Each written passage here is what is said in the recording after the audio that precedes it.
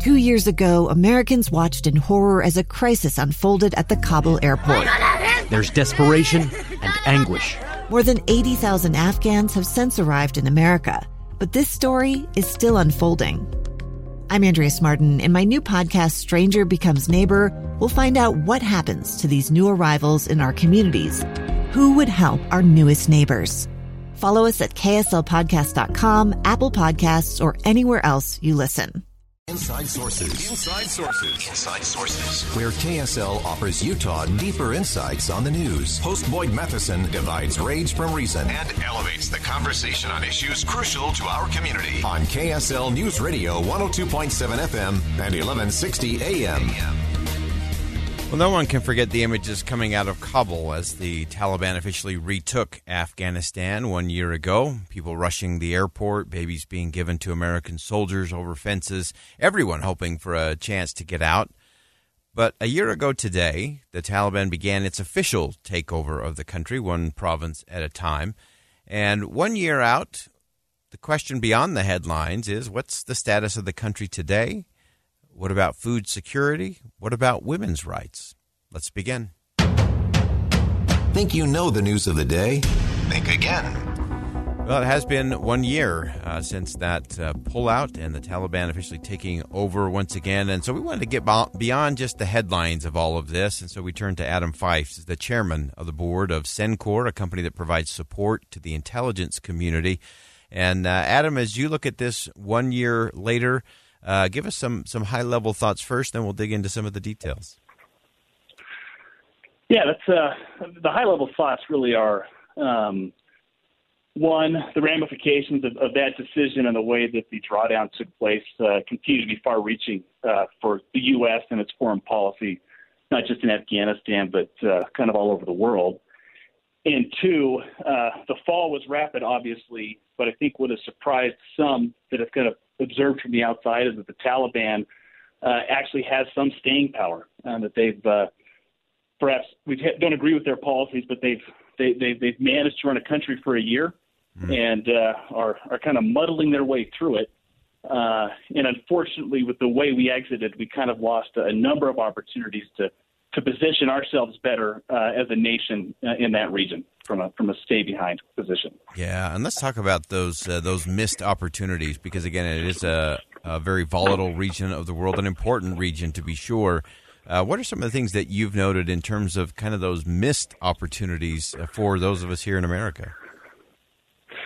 So there's no replacing the benefit that comes from not just an intelligence collection perspective, but just as far as reach and staying power and the ability to influence foreign policy objectives than actually having presence in the region and the area. And our withdrawal from Afghanistan didn't just affect Afghanistan, but it had, it affected our positions in Pakistan, the issues we have in Iran, and even to a certain extent China. And our ability to kind of influence events there has really been diminished. Yeah, and so let's break it down a little bit inside of Afghanistan. Give us a sense first of the economy there. The economy is basically non-existent. There's some agriculture. It's important to keep in mind that even while the U.S. was there, the driving force for most illicit economic activity, which was what funded everything outside of the aid dollars that flew in that came in from the U.S. and the international community, was the poppy crop, which is the opium trade. And the Taliban has very effectively shut that down. And what that's led to is international aid has been frozen. There are still some dollars going in. And their inability for the farmers to sell that poppy crop internationally has really they were a poor country to begin with, even with our aid. They are now they're at levels of destitution that haven't been seen really since the late 80s and early 90s when the USSR pulled out and the Civil War began. Yeah, and so as we look at that component of it, I've talked to a number of sources talking about not just the economic condition, but just the bottom line food problem, food and water.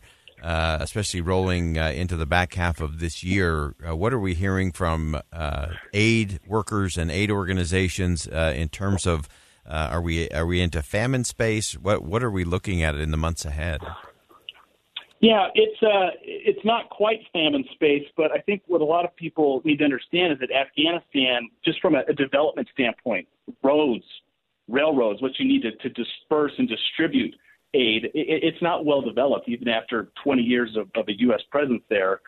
And so what you're seeing is that the major quote-unquote metropolitan areas of Afghanistan, so Kabul, Mazar-e-Sharif in the north, and the large countries in the southeast and west, there's 5. Aid is getting in there, and so some food is getting in, and food aid is okay, and water is okay.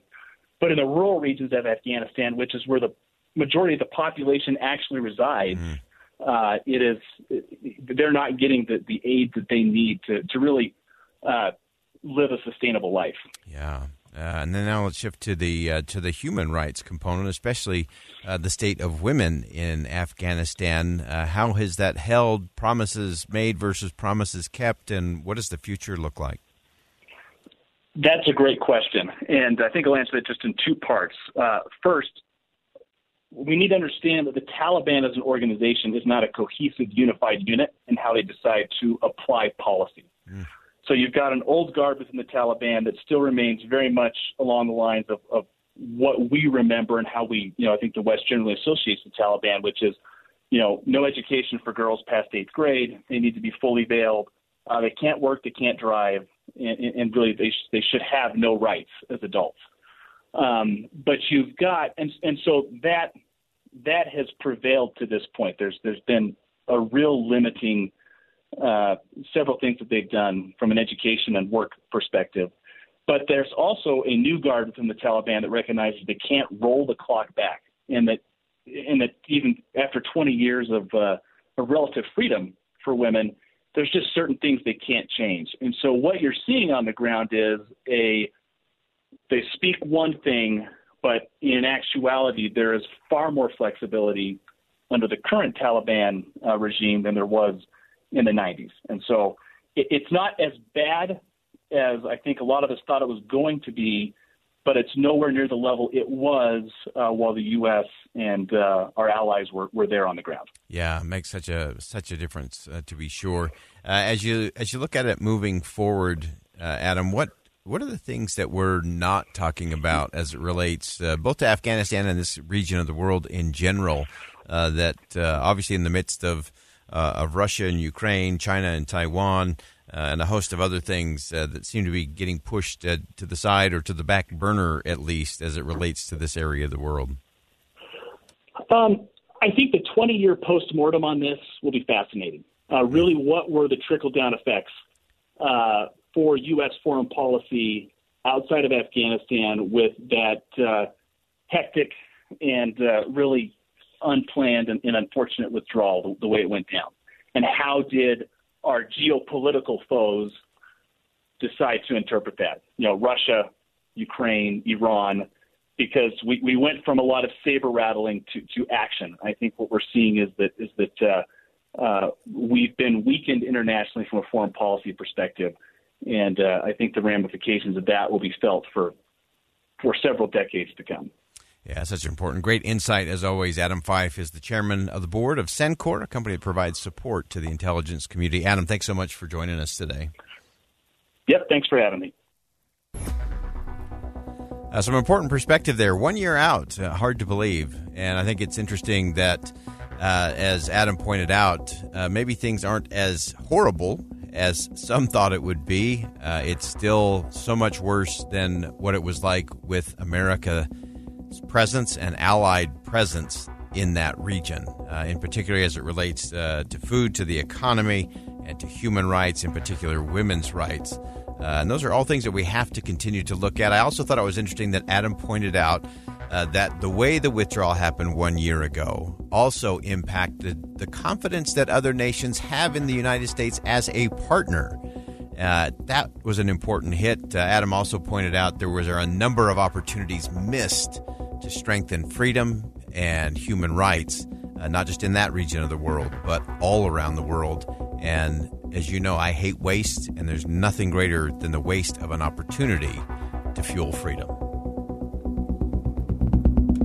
Think Again with Boyd Matheson on KSL News Radio. I'm Dave Cawley, investigative journalist and host of the podcast Cold. Don't miss Cold's new Season 3, where I look into the unsolved disappearance of Cherie Warren, a woman last seen leaving her job at a Salt Lake City office in 1985. Police cast suspicion on Cherie's estranged husband and boyfriend, but never made any arrests or recovered Cherie's remains. Find Cold Season 3, The Search for Cherie, anywhere you get your podcasts.